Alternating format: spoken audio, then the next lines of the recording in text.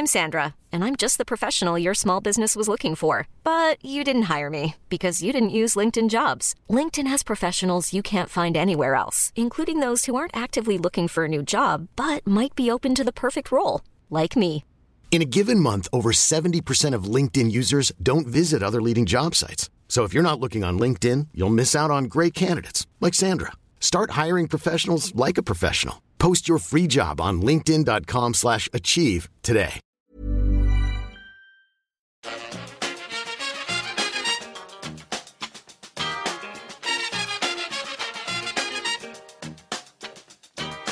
Bring it fast.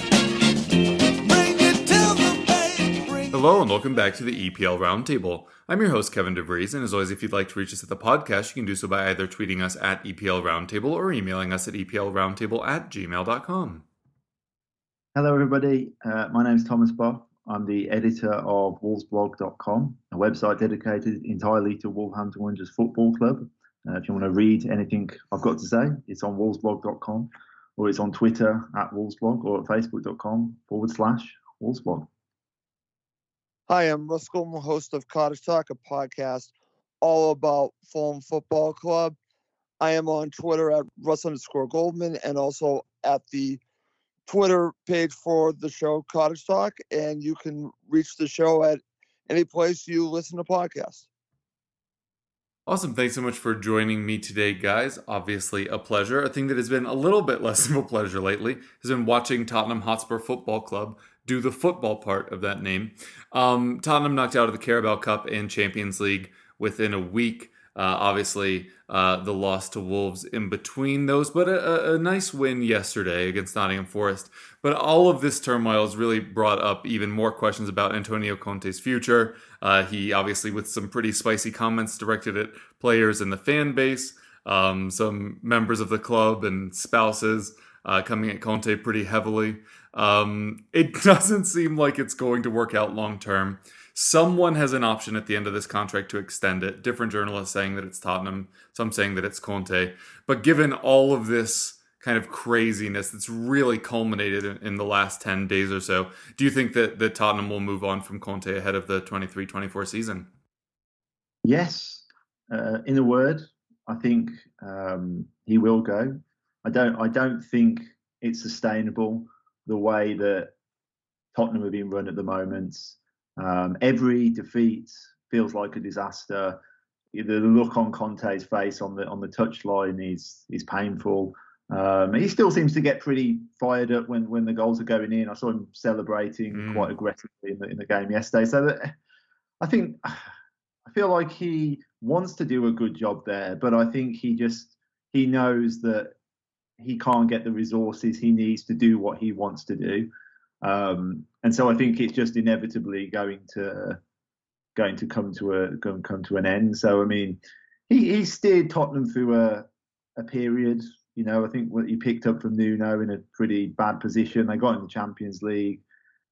They haven't moved it on, have they? And I just think there's just bad feeling on both sides. He probably feels he hasn't been given the backing he hoped for or promised, and I think Tottenham maybe thought he could do more with the players he had. So I just think when you've got this feeling around a football club, how often does it suddenly just turn? Just turn and suddenly change. I suppose you could argue that it did happen for Arteta at Arsenal. He brought kids into the team and changed it up that way and got some energy.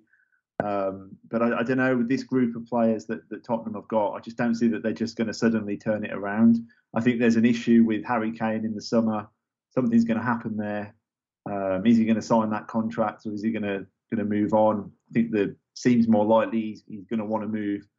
I think there's probably a summer rebuild to come at Tottenham. I'd be shocked if Conte's still there. You'd imagine that Pochettino would be the man to come back, because he will have the opposite effect. He'll energise the fan base. He's a manager who clearly wants to be there, and he can get them playing the football that Tottenham fans want to see. So yeah, I mean that would seem like the obvious move to make, and yeah, I suppose that's what I expect to happen. I would have to agree that I don't see Pochettino. Well, I do see Pochettino potentially coming in, but I don't see Conte staying. I think this is a bad marriage, and I think it's going to end at the end of the season. It just has not worked for whatever reason. I think part of it has to do with the pressure that it has at Tottenham to win and to win a certain way. And I don't think they play similar to Jose Mourinho. If you don't play a certain way, you really won't be accepted. You can talk a little bit more about this, Kev, but I just don't think that ultimately he's accepted because of the way he plays. And I don't even know if his players have accepted him because they're expected to play a certain way. So I think it will end, and it probably won't end well. And Tottenham will move on. And the thing about Tottenham moving on, I think they need to move on. But I think they need a clear identity of what they want. Pochettino is something that they know, something that they like. That does make sense. Can you go back to the future? I don't know. I don't know about that. Can you? I think they might go in that direction. All I'm going to say as a Fulham supporter, just stay away from Marco Silva. That's all I'm going to say. Yes, just stay away from Marco Silva. You can go in all different directions, but ultimately, I just don't see this continuing. And I think it's two sides that need to separate. Yeah.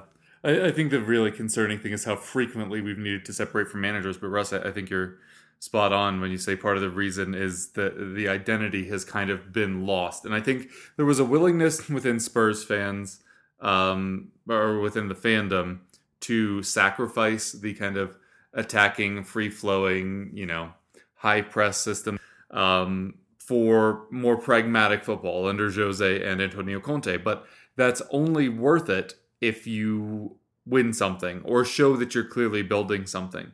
And I think the fact that the best case now for this season is what happened last season, but this year he had a full preseason. Thomas, I know you mentioned Conte wasn't backed as much as he wanted. First, I'm not sure Conte could ever be backed as much as he wanted. He's a very player hungry manager, and then doesn't play a lot of them. But we spent a fair chunk for him in the summer. The one big miss was Bastoni, although he hasn't particularly had an incredible season himself at Inter. That's the one target that I think was really missed. But kind of losing my thread here. That he was able to bring on all these players. He had a full preseason, and he just came in a much better situation than Thomas, like you were saying last year, where he had to kind of replace Nuno just a few months into the season. And it's not better. If anything, it's getting worse. And I think that's really concerning. I do think there's an element of the players getting tired of it. It's happened everywhere he's been before. I'm just surprised that it's already happened where, players are... The tactics do not play to all of our players' strengths, even though positionally a lot of them match it well. And there's just no adjustment. The players that he trusts are not the players that the fans trust. And it just leads to a lot of those decisions where you're looking at this manager that is obviously very well decorated and is considered one of the best tacticians in the world. But we're kind of just not seeing it week to week. There's a chance that he's playing some level of 7D chess that fans literally just can't grasp. But there's a lot of seemingly simple fixes to what he's doing that are just not being made. And I think that's one of the reasons why the fans have been lost so quickly. And just to retouch on the play style thing, this week we just realized that we're probably not going to win anything under Conte. So what is the point of any of this? What's the point of any of the snide comments in the press conferences? What's the point of, watching just very, very drab football? Obviously this weekend was a little bit better. But on the whole, what's the point of playing defensive football when you're going to concede in almost every match, 2 in some? It just really doesn't make any sense. It really seems like the reason last year worked was the invigoration we got in January with Kulusevski and Bentancur, who basically became 2 of our 6 best players the second they walked into the club. And the fact that Kane and Son were continually smashing their expected goals, which they've both done their entire careers, but this year Son isn't. And realizing that this system doesn't work without 2 players playing better than they should be always doesn't feel particularly sustainable.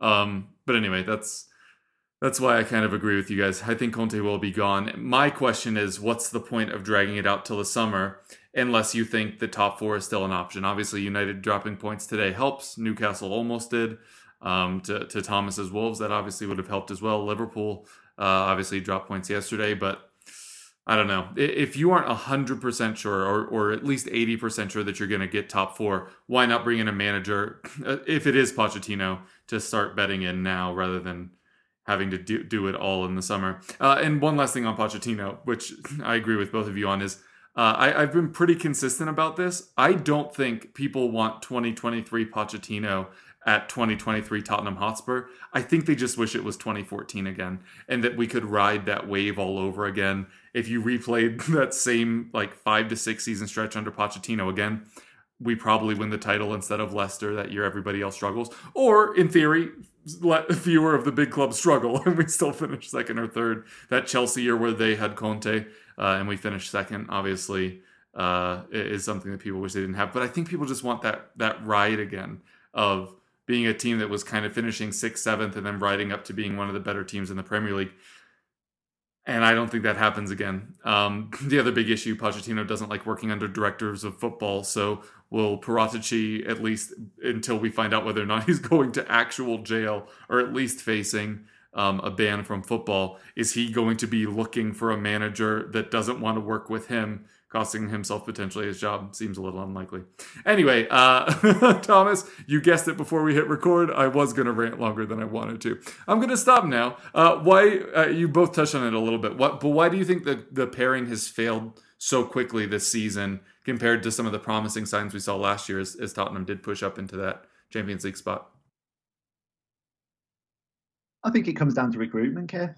I think Richarlison seemed a decent acquisition in theory, but what he's actually done is created you a problem because you've got a high-profile player who's unhappy because he's not getting the minutes he wanted, and I'm not convinced that he's brilliant for your system, only because I think he was kind of brought in on the basis that he might be good backup for Kane.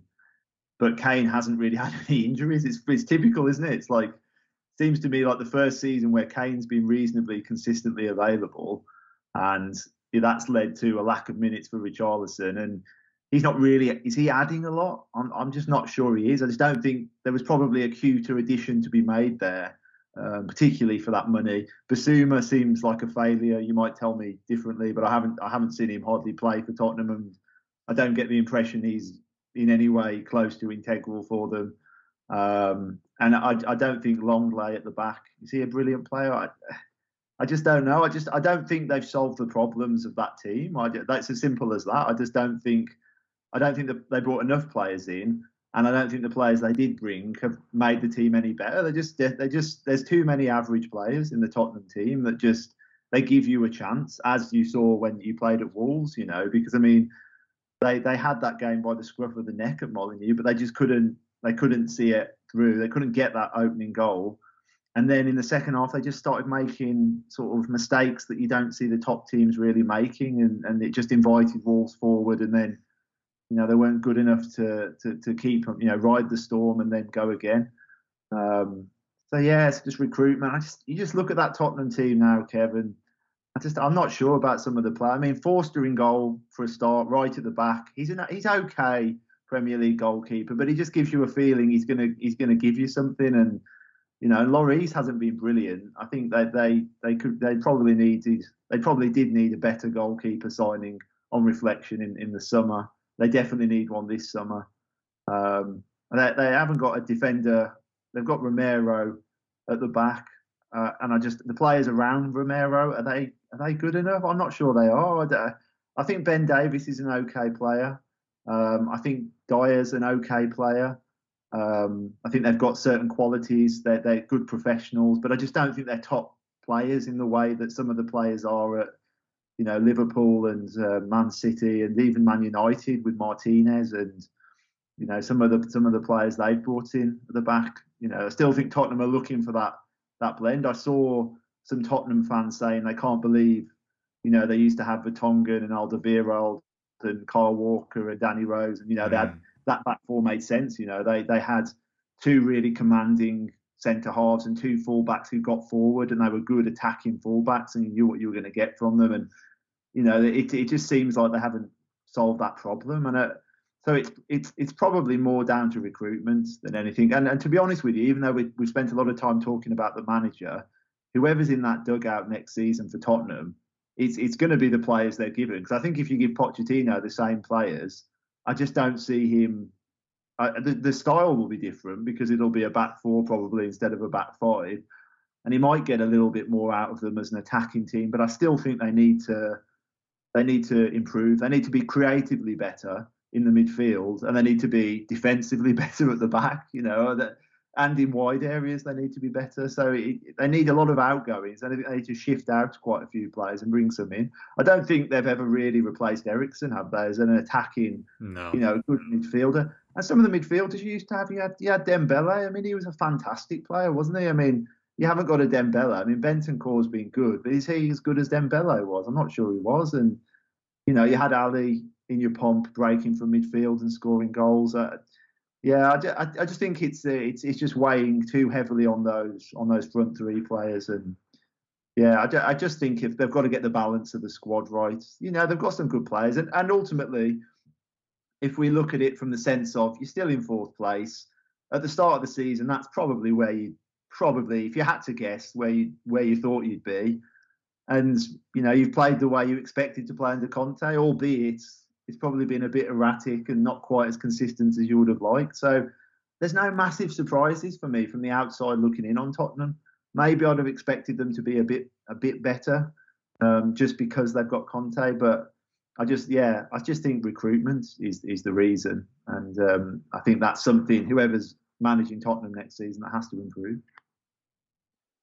Interesting. I would piggyback on a lot of what Thomas said. The one thing that I would bring to the table here is watching Fulham play against Tottenham, especially in the last match. I actually thought Fulham outplayed Tottenham in many ways, but they had the moment of magic from Harry Kane. They still have that. But the question is, can you live off of just having those moments from, say, Son? And as you said, Kev, it is not at the level that you're used to from that player. You still have that from Harry Kane. The problem is do you have that from the front to the back balance that Thomas was talking about? I don't think you do. I think that is the problem. It is recruitment, but I'll also ask the question, are the players playing for the manager, meaning are they getting better under Conte? Is this manager making them better? That to me is something that I always look with a manager and the players. Are they underperforming? Are they underperforming because of the manager or because they're just not playing well? Or is it a combination of everything? Is it a combination of the style and also the manager's not getting the most out of the player? It just doesn't seem like all the parts fit together.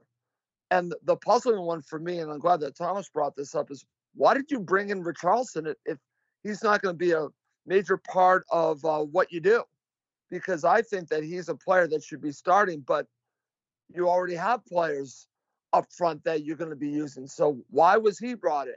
And that to me, I agree with Thomas. I think you have to look at the players you brought in and figure out which ones are going to stay, which ones are going to go, and then think before you bring in a manager how all the pieces that you currently have fit together and what you need to add, and will you give that new manager a chance to add the pieces that fit the way that he wants to play?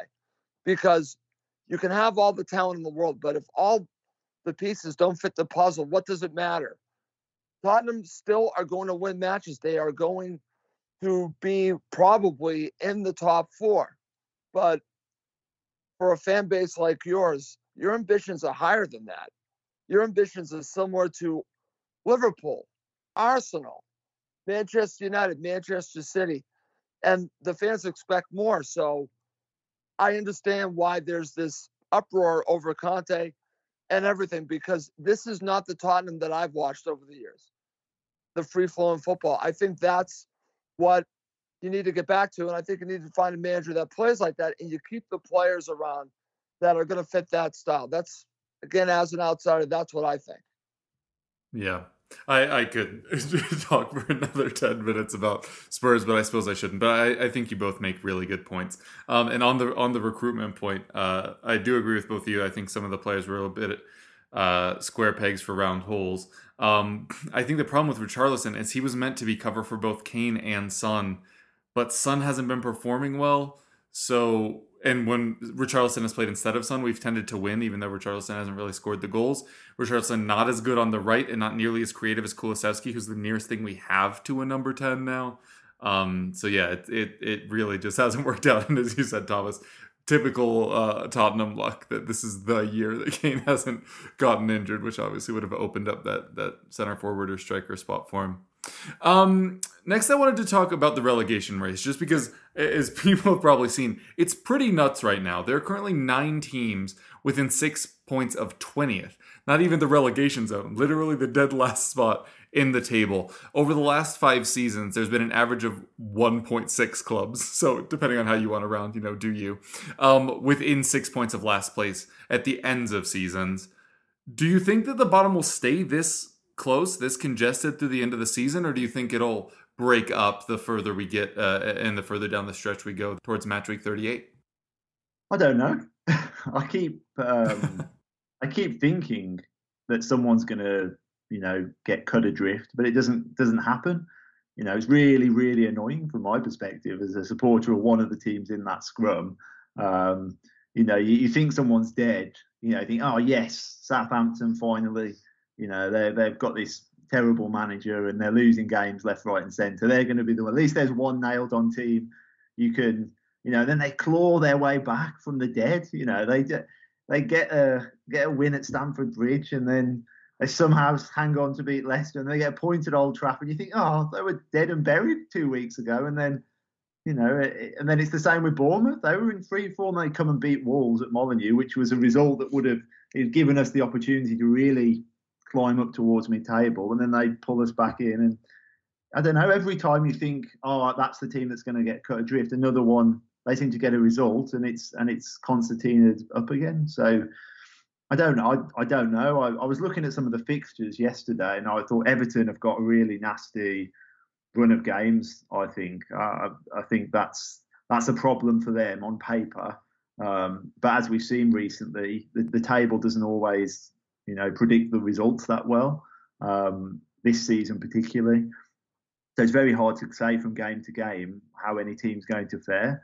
Because I don't think anyone saw that Liverpool performance at Bournemouth yesterday being that bad. I mean, I was rubbing my eyes in disbelief. I couldn't believe how bad Liverpool were.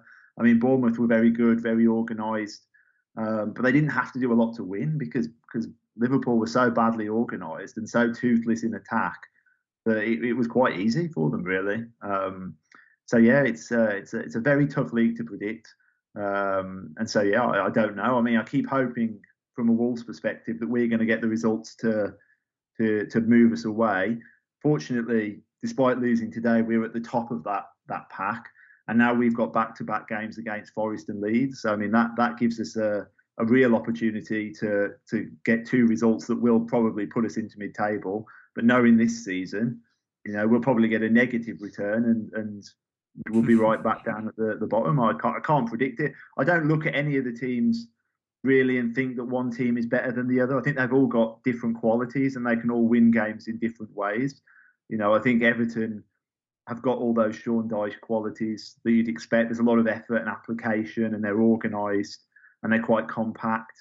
They've got a lot of power in the middle, and then you've got Wolves, who are kind of different. They don't really have that fight and that same tenacity, but they've got a lot of technical players. But then again, we don't score any goals, And then you've got West Ham team that you feel should they be down there, but for whatever reason they're just not getting the results. I mean, a draw today against Villa is okay in isolation, but they'd probably be thinking that's a game they needed to get a 3 from. So it's just very hard. It is hard to if you can't say with any definitive clarity which of the 3 teams you think are going to go down, then that suggests that it's going to carry on being tight. So I think maybe 1 or 2 teams might pull away, so it becomes more than 4 or 5 teams. But I just don't look at any team and think they're going to reel off 5 or 6 defeats in a row to break them away. So yeah, I suppose in my ramblings, I've reached a conclusion that I think it probably will go to the wire in a very similar way.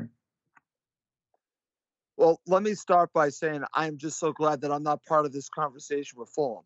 So I'm going to start there because I expected to be part of this conversation, and thankfully I have not been. So that to me is a blessing, and knock on wood that it's the same next season, but it's a difficult situation. Your second season back in the Premier League. We'll see what happens. But I will just say to you, Thomas, I'm still shocked that you are where you are because I expect Wolves to be out of this at some point. I think you should be pulling away at some point. I expected it by now, but as you said, you keep getting dragged back in. But I think eventually you will be out of this. You're just too good of a club. I know the whole adage, too good to be to go down, but I just don't see that in Wolves. That you have a very good manager, very good players. I was impressed by Wolves in the last match against Fulham, and I just don't see it. But it's so tight.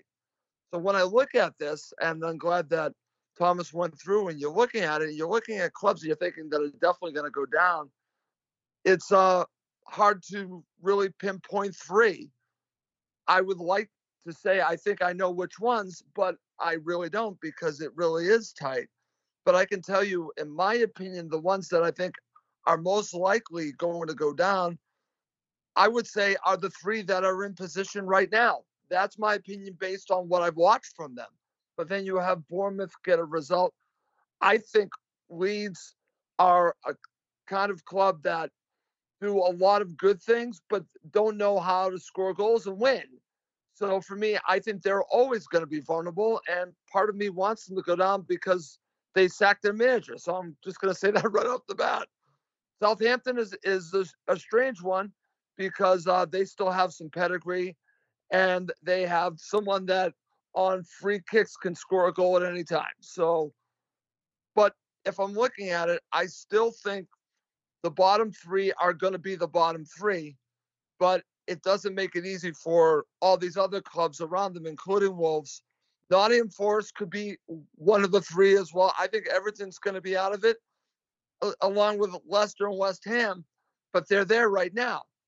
So I think it's going to be tight for a while, but I think eventually, just my opinion of watching the clubs, I think the bottom three are going to be the bottom three. I know it's that tight, but that's just my prediction. Gotcha. And then, Thomas, you said you're kind of hoping for one team to eventually kind of get pegged to that bottom spot. So there's only like two left that you could fall into. Is there a team that you think could be that 20th place team that maybe hasn't made themselves known yet? I'm still going to go with Southampton, just because I saw some of their game against Chelsea and the Leicester games that they won, which obviously the results that have prevented that from happening already. And they had their say in those games and were good, but they really did ride their luck. There was some astonishing defending, goalkeeping misses from those teams. So I think I feel like they're playing to their maximum, and yet they're still bottom. That was a brilliant point for them today at Old Trafford, and they've got a home game against Brentford in the week, which is a massive game for them. But I just look at some of they've got to play Tottenham and Man City and Arsenal, Newcastle away. And I just think maybe, given that they've got the lowest points tally and they're still riding their luck in games, I'd probably back them. But I stand to have egg on my face because I've probably changed that view all season. So we'll see. Yeah, I mean, I think you're always looking at the clubs. I mean, Southampton all season have sort of had that look of a team that are rapidly not really improving, and Bournemouth, just because of the size of that club. I mean, they spent a fortune in January, Bournemouth, and they've got some players who look very effective for them. So they've certainly given themselves a chance. When a couple of weeks ago, I just thought they would sink like a stone to the bottom as well. But I just think Leeds have got something left to say. I think they've got problems, but I think they're quite good at digging out results, and I've seen some of their their games, and they were quite unlucky. They probably should have beaten Man United at Old Trafford a few weeks ago. They were unlucky to lose to them in the reverse fixture at Ellen Road a bit. So, yeah, I mean, that Wolves versus Leeds game next weekend is absolutely huge. I mean, if we win that, then that would put us 7 points ahead of Leeds. If we lose it, it's 1 point, so it's literally a relegation. Feels like a proper relegation, 6 points to that one. So Bournemouth and Southampton maybe, but then all the others I really wouldn't like to predict. Gotcha. All right, we'll take a quick break and then we'll be back with club-specific questions for each of our guests. Many of us have those stubborn pounds that seem impossible to lose, no matter how good we eat or how hard we work out. My solution is PlushCare. PlushCare is a leading telehealth provider with doctors who are there for you day and night to partner with you in your weight loss journey. They can prescribe FDA-approved weight loss medications like Wegovy and Zepbound for those who qualify.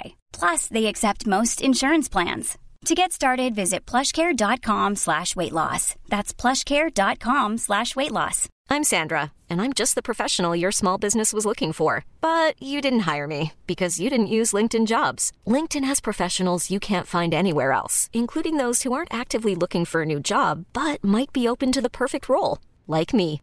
In a given month, over 70% of LinkedIn users don't visit other leading job sites. So if you're not looking on LinkedIn, you'll miss out on great candidates like Sandra. Start hiring professionals like a professional. Post your free job on linkedin.com/achieve today. All right, Thomas, we are back. We'll start off with you talking about Wolves. I just wanted to talk to you about today's match. Obviously, we tend to avoid big refereeing decisions, but a very controversial call for you today.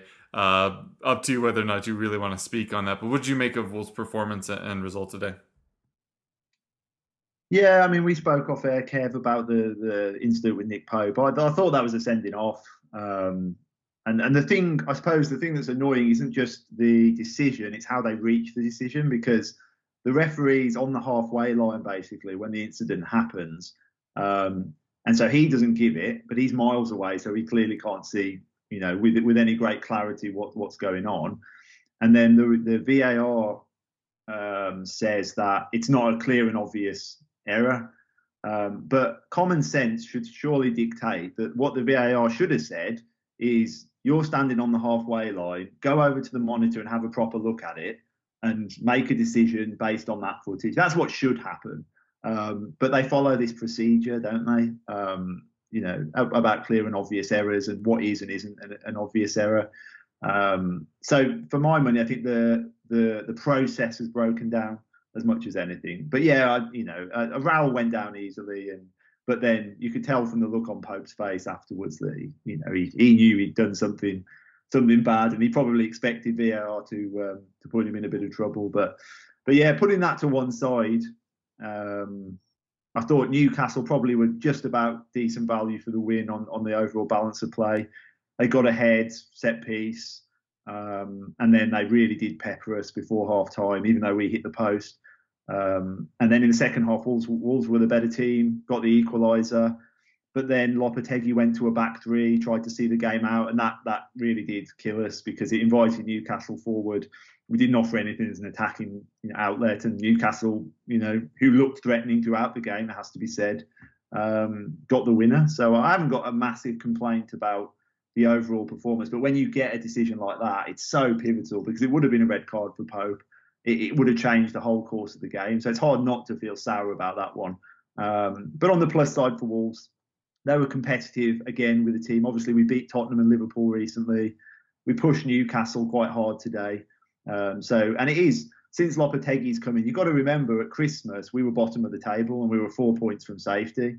We're now nearly halfway up the table, albeit only 3 points above the bottom three. But the situation is considerably more favourable now.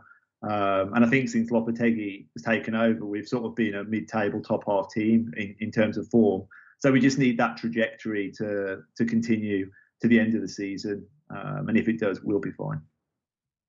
Yeah, fortunately, I already wrote that up. I wanted to follow up with it, which is you're a top 5 team since February. with some of those big wins that you just talked about there. We already talked when you first brought in Lopetegui about his tactics and how you thought they'd work. They seem to be, for the most part, outside of the goal scoring, although you finally got a striker goal today. Hooray. I was just curious if there have been any like massive changes behind this improvement, or if you think you're really just kind of like starting to stabilize, hopefully towards the top of that group that we were talking about earlier. Yeah, I think like going back to what I said about Tottenham and personnel, I think Wolves got their recruitment pretty well done in January. Some of the players haven't been as effective, but they brought Craig Dawson from West Ham. We needed a commanding centre half, and he heads and kicks everything. He's like a magnet to the ball. So just having an experienced, Premier League defender at the heart of the defence was very important. Getting him in was key. Mario Lemina in midfield, he gives us a different dynamic to the midfield. He gets tackles in. He can carry the ball a bit. He's very good defensively minded, and he's got some technical ability as well. So I think that has kind of brought a better balance to the team. And then also we've just got more options because we've got players back from injury. Pedro Neto's back now, and he looked quite sharp in the second half, I thought, today. He's got options. He's got Cunha, who we bought from Atletico Madrid. He didn't even use him today from the bench. Wang was back today and got a goal. So there's just a lot of options for the manager in all areas of the pitch. He's got options. It's quite funny because for years we've operated with this threadbare squad, and now we're leaving quite high-profile players out of the match day. 19 altogether because there's just so many players knocking around. So it's good. So I think it's a combination of a kind of tactically astute manager, even though I did feel he got it wrong today with his substitutions towards the end. But a tactically astute manager with a lot of good players to choose from. And just that's breeding, good opportunities in a lot of games to collect results. And the good thing for us is we're not really being blown away by any teams. I think the only game that comes to mind where we were really poor was Man City away, but obviously that can happen to any team. But other than that, we're quite kind of competitive in games.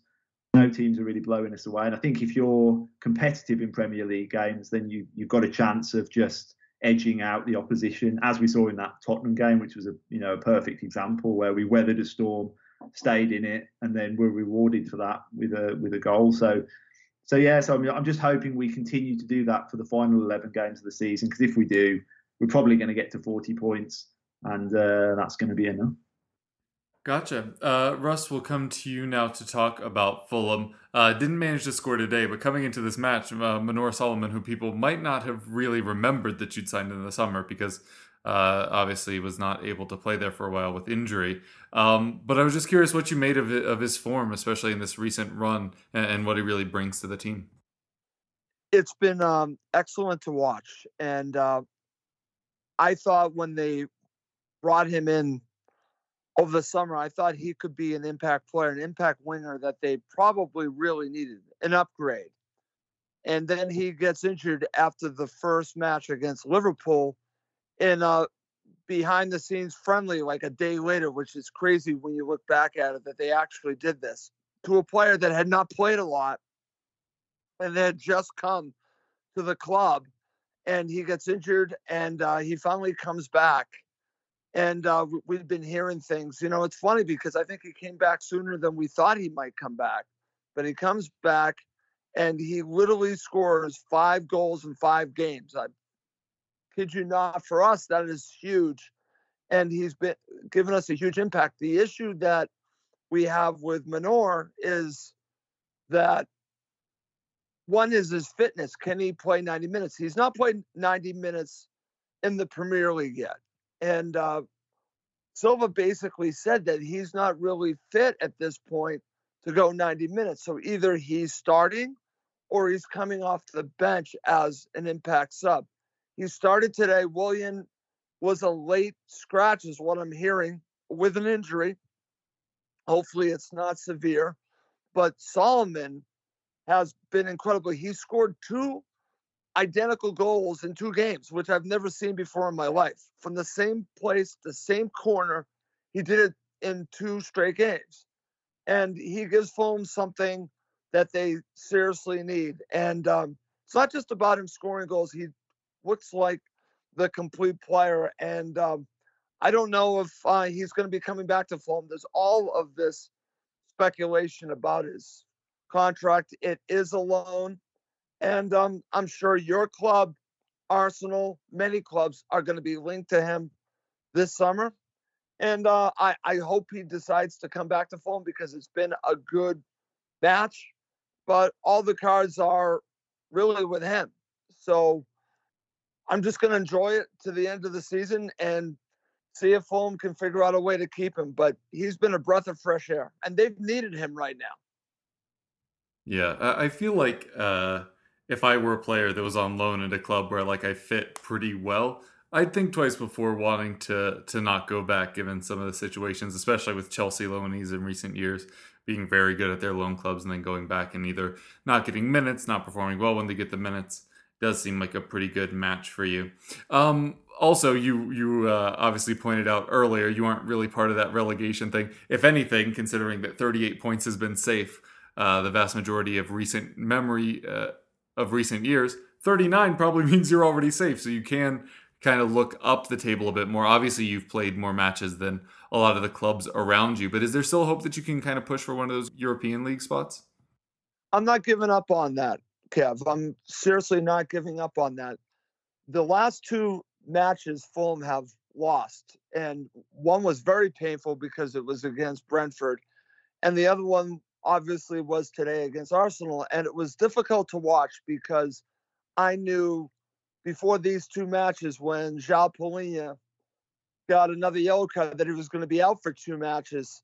And I knew what it looked like the first time around, and I was fearful it was going to look the same in these 2 matches, and it has. It really has. He really is. So much of what Fulham do centers around him. Everything ebbs and flows off of him. So when you take him out of the team, then you're actually lessening the ability of Harrison Reed, who has to kind of take over that role in some ways. And then you're asking Sasa Lukic to take over that role. And that affects that whole 3 players. I mean, the whole balance is off because Reed is meant to be a box-to-box central midfielder where he really is like a Russell Terrier and they're just driving the other teams crazy with just really getting after the ball. But he's not really allowed to do that right now because part of his duties is to do the Palhinha role. So as long as I've watched Fulham, I can't remember losing a player like this having as much impact as this player because they don't have any answers for playing without him. Thankfully, he will be back, and I can see Fulham moving on and really getting back into the groove. He's that vital to everything that they do. We have an upcoming FA Cup match against Manchester United, and ironically, a player that he's been compared to is going to be missing, and that's Casemiro.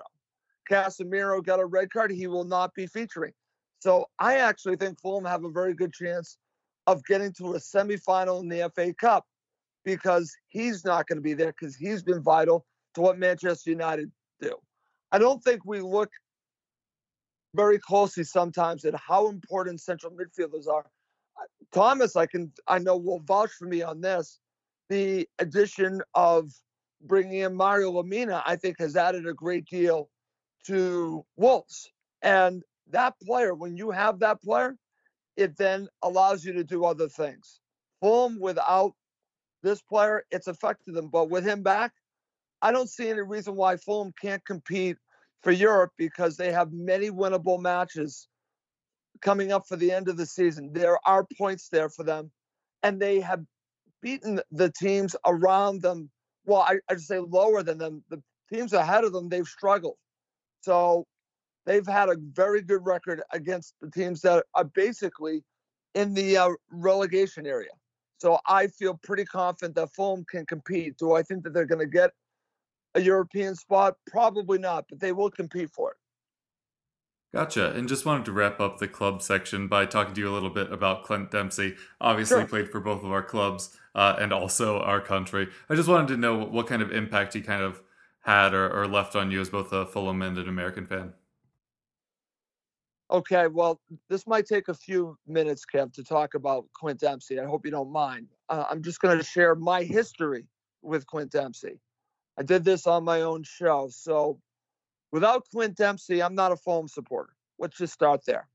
Clint Dempsey's impact for Fulham is incredible.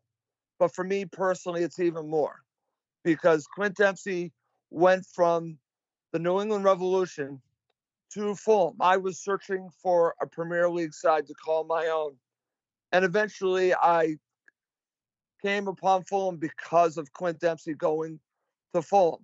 It took me about 6 months to the next season to me really starting to get into Fulham, and it was the Great Escape season where they found a way to stay in the division. He was the vessel. He was the catalyst for me to become a Fulham supporter. I got to watch what I think is the greatest American goal in a European competition against Juventus scored by Clint Dempsey. Goal after goal by Clint Dempsey, but his impact for Fulham is incredible. He will be a Fulham legend, and if he isn't already. And I think, in my opinion, the greatest American player to play in the Premier League. That's just my opinion. Better than McBride. I think it's Clint Dempsey, and his impact will be felt for years to come. And for me personally, extremely high. I wish someday to meet him just to shake his hand. Yeah, obviously a giant in the American game. For me, his goal against Manchester United for us is one that will live long in the memory in the snow. But anyway, we'll move on from there into Player Watch, where I just wanted to take from you guys on who your best player has been since the World Cup break. Yeah, I was thinking about this one. It's quite hard for Wolves because it's been more of a team effort than an outstanding individual kind of raising us from the lowly position we are. But I'm going to use it as a platform to talk about Jose Sá, who has been pretty consistently one of the best goalkeepers in the Premier League, I think, for 2 seasons now. I saw in the gossip column this morning talking about Tottenham and their search for a goalkeeper and potentially going after Jordan Pickford or going for Martinez at Villa. And I'm surprised that maybe Jose Sá isn't in that conversation for a move, because I think he would certainly he would be in that bracket of goalkeepers. I mean, I don't know, externally teams view your players differently, don't they? So you might have a view, Kev, on whether you think that's an accurate kind of link to make. But I just think when you've got a goalkeeper who, to me, is he can do what you want a top goalkeeper to do. He can play a bit out. He's capable of spectacular saves, and in between that, he's generally quite neat and tidy. He does have an erratic moment in him, but I think all those goalkeepers do who can play with their feet a bit. But I think for bringing it back to Wolves, I mean, he's made some fantastic saves.